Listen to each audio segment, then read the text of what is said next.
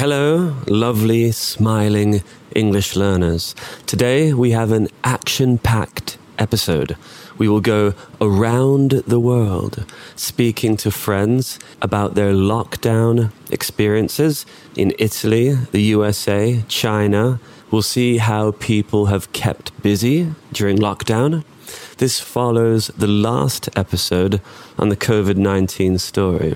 New vocabulary you'll learn today includes hoarding, authorities, sane, memorable, infect, spread, panic buying, and lockdown.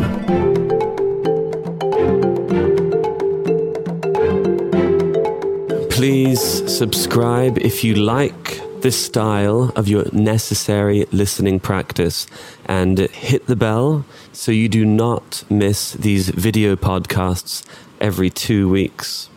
As the virus spread, many countries went into lockdown. Lockdown is when the authorities, so the government and the police, they force people, they make people stay indoors. You could only leave the house for groceries, for food shopping, for the pharmacy, and other essential services, such as the petrol station, or as Americans call it, gas station, hospitals, and the military. Before we chat to my friends, I'll share my lockdown experience. A memorable moment for me. Memorable is an adjective for a special or powerful moment that you'll always remember. An unforgettable moment. A memorable moment for me was when COVID-19 first came to Vietnam. Right now, I live in Vietnam. I remember I was out at a rock concert with my friends. Suddenly, everyone was checking their phones frantically because of the big news. Everyone was saying, Corona is in Hanoi. Corona is in Hanoi. This was early March. Vietnam was actually unaffected, was untouched by the virus for a long time, considering we share a 1,444 kilometer long border with China. But on that day, a local Hanoian girl had visited fashion shows in London, in Paris, got infected, so got sick with the virus, and then flew back to Hanoi, and then infected a few other people, including a cab driver and her aunt. After that, a couple of other people, infected people, flew in to Hanoi. Then the virus spread. Spread, a verb meaning it transferred. It passed from person to person. And this virus can spread quickly. It's very contagious. 1 hour after that news, I walked out of the rock concert to the convenience store about midnight, and lots of people were there already. Panic buying. I saw everybody panic buying many, many boxes of food to survive, and it made me panic a bit. I thought, oh my God, what's happening? In that moment, I bought lots of ramen noodles, many ramen noodles, to, in my opinion at the time, to survive the apocalypse, to survive the end of the world. Now, it was not my proudest moment. I'm a bit ashamed. The next day, I went to the supermarket and there was hoarding happening. Hoarding is the verb and noun for when people buy much more than they need, and the shelves and supermarkets are left empty. That day there was hoarding all over the country. Here in Da Nang, in Ho Chi Minh City. That happened for about 2 days, and then people relaxed a bit. The rhythm and speed of panic buying and hoarding slowed down as people adjusted, as they got used to the new reality and realized that the supermarkets would stay open and there would be food for everyone. Shortly after that day, there was a citywide lockdown for 15 days in Hanoi. Overall, the authorities meaning the people who make decisions and control the population, such as the police, the government, the military, the authorities and the local population here acted quickly. Everyone wore masks. The international border with China was closed very early on. If a person was infected, the authorities would find everyone that person came into contact with, would test them and send them to quarantine. Also, if a person was in contact with someone who was in contact with a COVID-19 infection, they would have to do self-imposed quarantine, staying at home and not leaving the house for 2 weeks. As a result, there has so far been only 328 corona infections in Vietnam, in a country of 95 million, and no new domestic cases where the corona gets passed from person to person in the country. No new domestic cases for 6 weeks so far. Also, they even had a catchy song, a tune which had worldwide success to remind people of the COVID-19 safety precautions.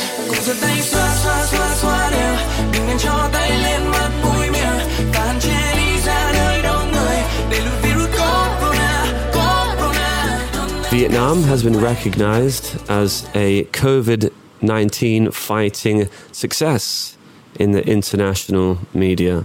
Actually, a policeman came to my house trying to quarantine me, but the landlady proved that I had been in the country for over 2 weeks, so the policeman went away.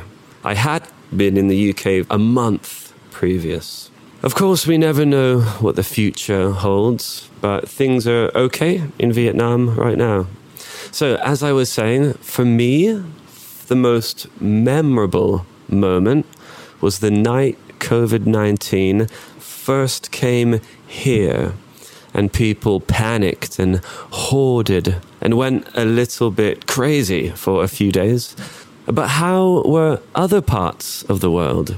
About 2 billion people, about a third of the whole world's population were in lockdown.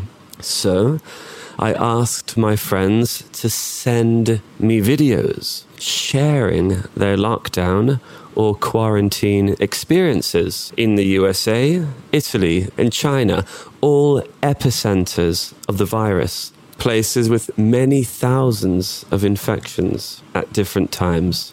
Let's start with the Big Apple. Do you know what the Big Apple is? The Big Apple is New York City. So over to my dear friend, Megan. I'm Megan, and I'm from the US. Coronavirus has been pretty interesting for me. I feel very lucky that I have my job and my health and my friends and my family are safe. But my life has been really different and it's been pretty stressful. The worst thing that happened was last month, my mom was sick with coronavirus for 10 days and I was really worried for her. But thankfully, she's okay, and now everyone I know is healthy. It has been pretty complicated in the U.S. Some people like the rules and the laws because they keep us safe and they save lives. Other people think freedom is so important to America, and they don't like being told what to do. For example, when we go out, it's mandatory to wear a mask. We have to do it. Some people are angry because they don't like being told what to do. Another example is with the economy. many businesses are closed. So a lot of people lost their jobs and a lot of businesses are losing money. Some people think it's a good idea businesses are closed because people can't be together. We have to socially distance in order to stay safe. But other people are angry because they aren't making money and the economy is suffering.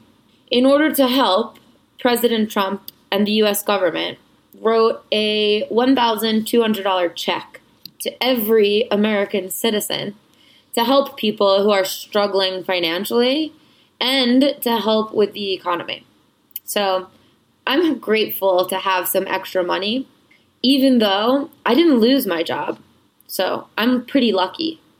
Worried about Americans' mental health because of coronavirus. No one can see their friends. They can't go to restaurants, see their families, see concerts, spend time doing activities they enjoy. And it can be really bad for your mental health. Also, every school is closed, so students can't see their friends. Parents have become teachers. There are so many things happening that are really stressful. And I hope everyone is able to take care of themselves mentally and physically. But I feel hopeful that we will learn so many things about American society from this virus. And in the future, we can be happier and healthier because we learned so many things. Thank you for listening. Bye. Okay, next, let's go to the home of opera and pizza, to Italy. They had a 10-week lockdown. I've many friends there. People would do what they could to stay sane. Sane, adjective, meaning balanced and calm. The opposite of crazy, sane. To stay sane indoors, people would sing, play instruments and socialize on their balconies. My friend learned to dance the salsa with his dog.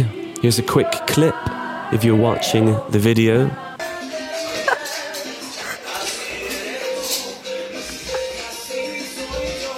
Okay, over to my dear friend James in Italy.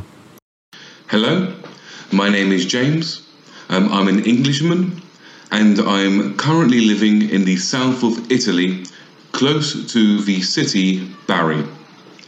If I were to describe my lockdown experience in one word, it would be emotional. At first, people in general were curious and almost enjoyed this moment of strangeness. Citizens organised DJ parties, the national anthem would echo across the town, and people hung the Italian national flag from their balconies. People took to drawing rainbows, an idea that was originated in Italy, with the phrase "Andrà tutto bene," which translates into "everything will be okay." However, this positivity soon stopped. By the peak of the pandemic, most people were scared.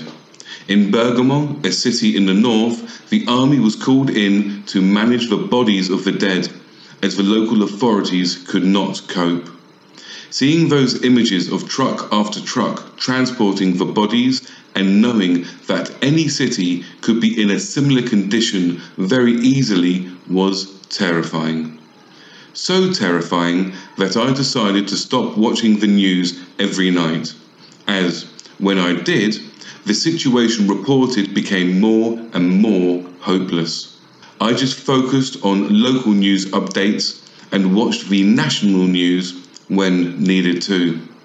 I am of the opinion that the Italian government has done an exceptional job when it is taken into account that Italy was the first European country affected and that to a large extent not much was known about COVID-19 when it first arrived in Italy. National and local politicians have, by and large, been flexible and have changed their minds in light of new information or when it has been needed to do so, a quality which is not common among politicians. As well as this, the police have been strict but fair, and for the most part, people have been respectful and have understood the importance of the new rules.